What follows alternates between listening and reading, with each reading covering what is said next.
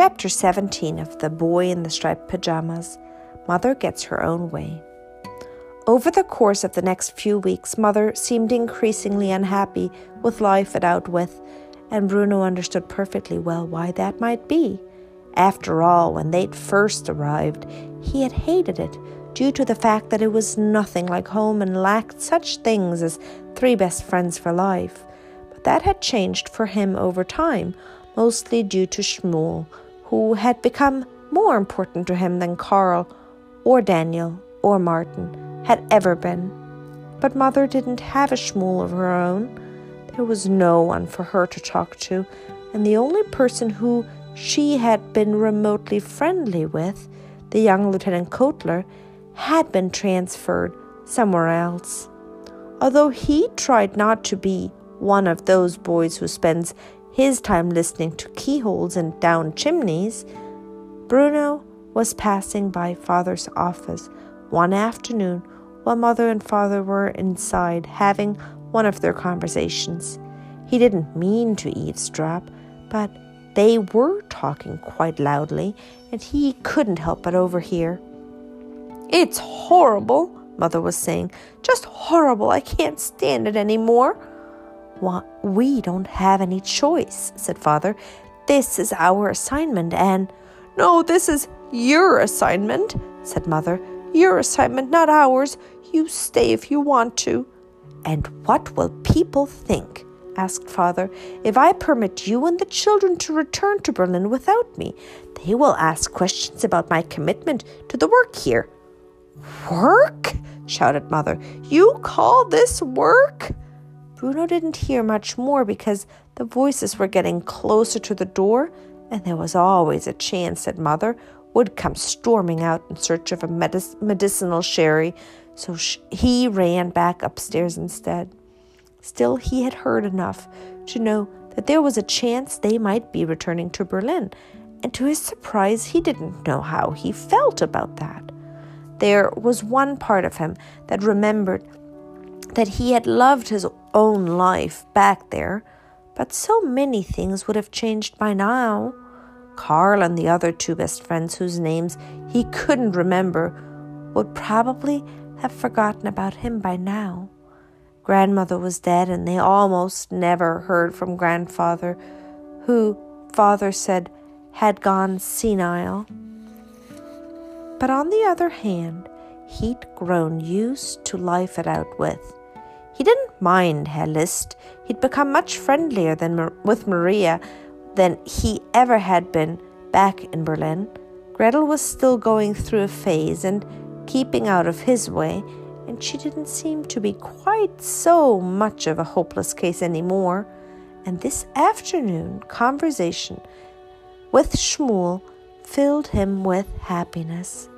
Bruno didn't know how to feel and decided that whatever happened, he would accept the decision without complaint. Nothing at all changed for a few weeks. Life went on as normal. Father spent most of his time either in his office or on the other side of the fence. Mother kept very quiet during the day and was having an awful lot more of her afternoon naps, some of them not even in the afternoon but before lunch, and Bruno was worried for her health because he'd never known anyone to need quite so many medicinal sherries. Gretel stayed in her room, concentrating on the various maps she had pasted on the walls and consulting the newspaper for hours at a time before moving the pins around a little. Hellist was particularly pleased with her for doing this. And Bruno did exactly what was asked of him, and caused no chaos at all, and enjoyed the fact that he had one secret friend whom no one knew about. Then one day Father summoned Bruno and Gretel into his office and informed them of the changes that were to come.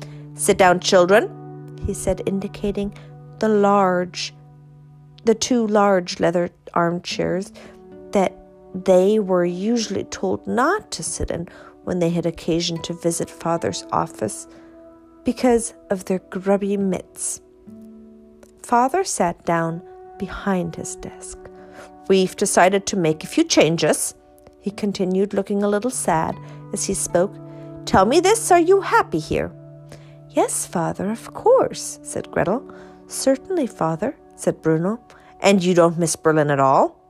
The children paused for a moment and glanced at each other, wondering which one of them was going to commit to an answer. "Well, I miss it terribly," said Gretel eventually. "I wouldn't mind having some friends again." Bruno smiled, thinking about his secret.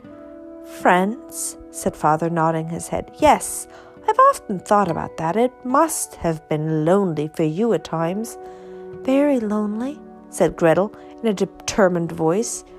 "And you, Bruno?" asked Father, looking at him now. "Do you miss your friends?" "Well, yes," he replied, considering this answer carefully. "But I think I'd miss people no matter where I went." That was an indirect reference to Shmuel, but he didn't want to make it any more explicit than that. "But would you like to go back to Berlin?" asked Father, "if the chance was there?" "All of us?" asked Bruno. Father gave a deep sigh and shook his head. "Mother and Gretel and you, back to your old house in Berlin. Would you like that?" Bruno thought about it. "Well, I wouldn't like it if you weren't there," he said, "because that was the truth." "So you'd prefer to stay here with me?"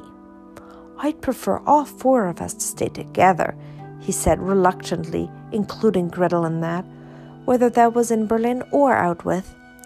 "Oh, Bruno," said Gretel in an exasperated voice, and he didn't know whether that was because he might be spoiling the plans for the return or because, according to her, he continued to mispronounce the name of their home.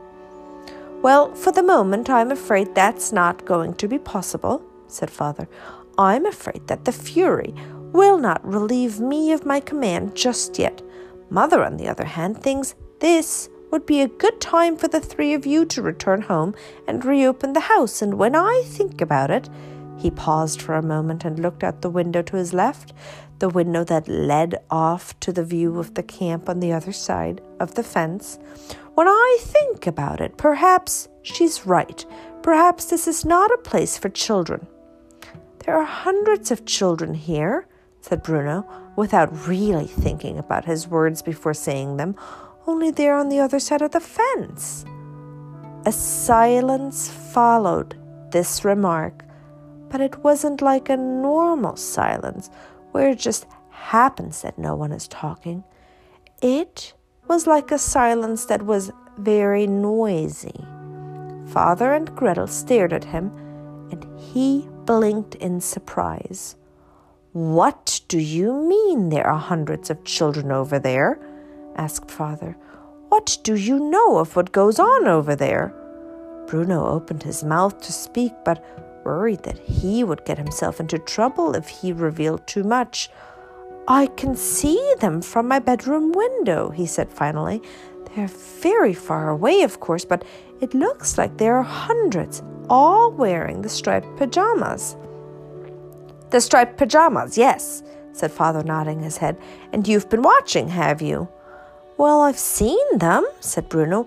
"I'm not sure if that's the same thing." Father smiled. "Very good, Bruno," he said. "And you're right, it's not quite the same." He hesitated again and then nodded his head as if he had made the final decision. "No, she's right," he said, speaking out loud, but not looking at either Gretel or Bruno. "She's absolutely right. You've been here too long enough as it is. It's time for you to go home." And so the decision was made. Word was sent ahead that the house should be cleaned, the windows washed, the banister varnished, the linens pressed, the beds made, and Father announced that Mother, Gretel, and Bruno would be returning to Berlin within the week. Bruno found that he was not looking forward to this as much as he would have expected, and he dreaded having to tell Shmuel the news.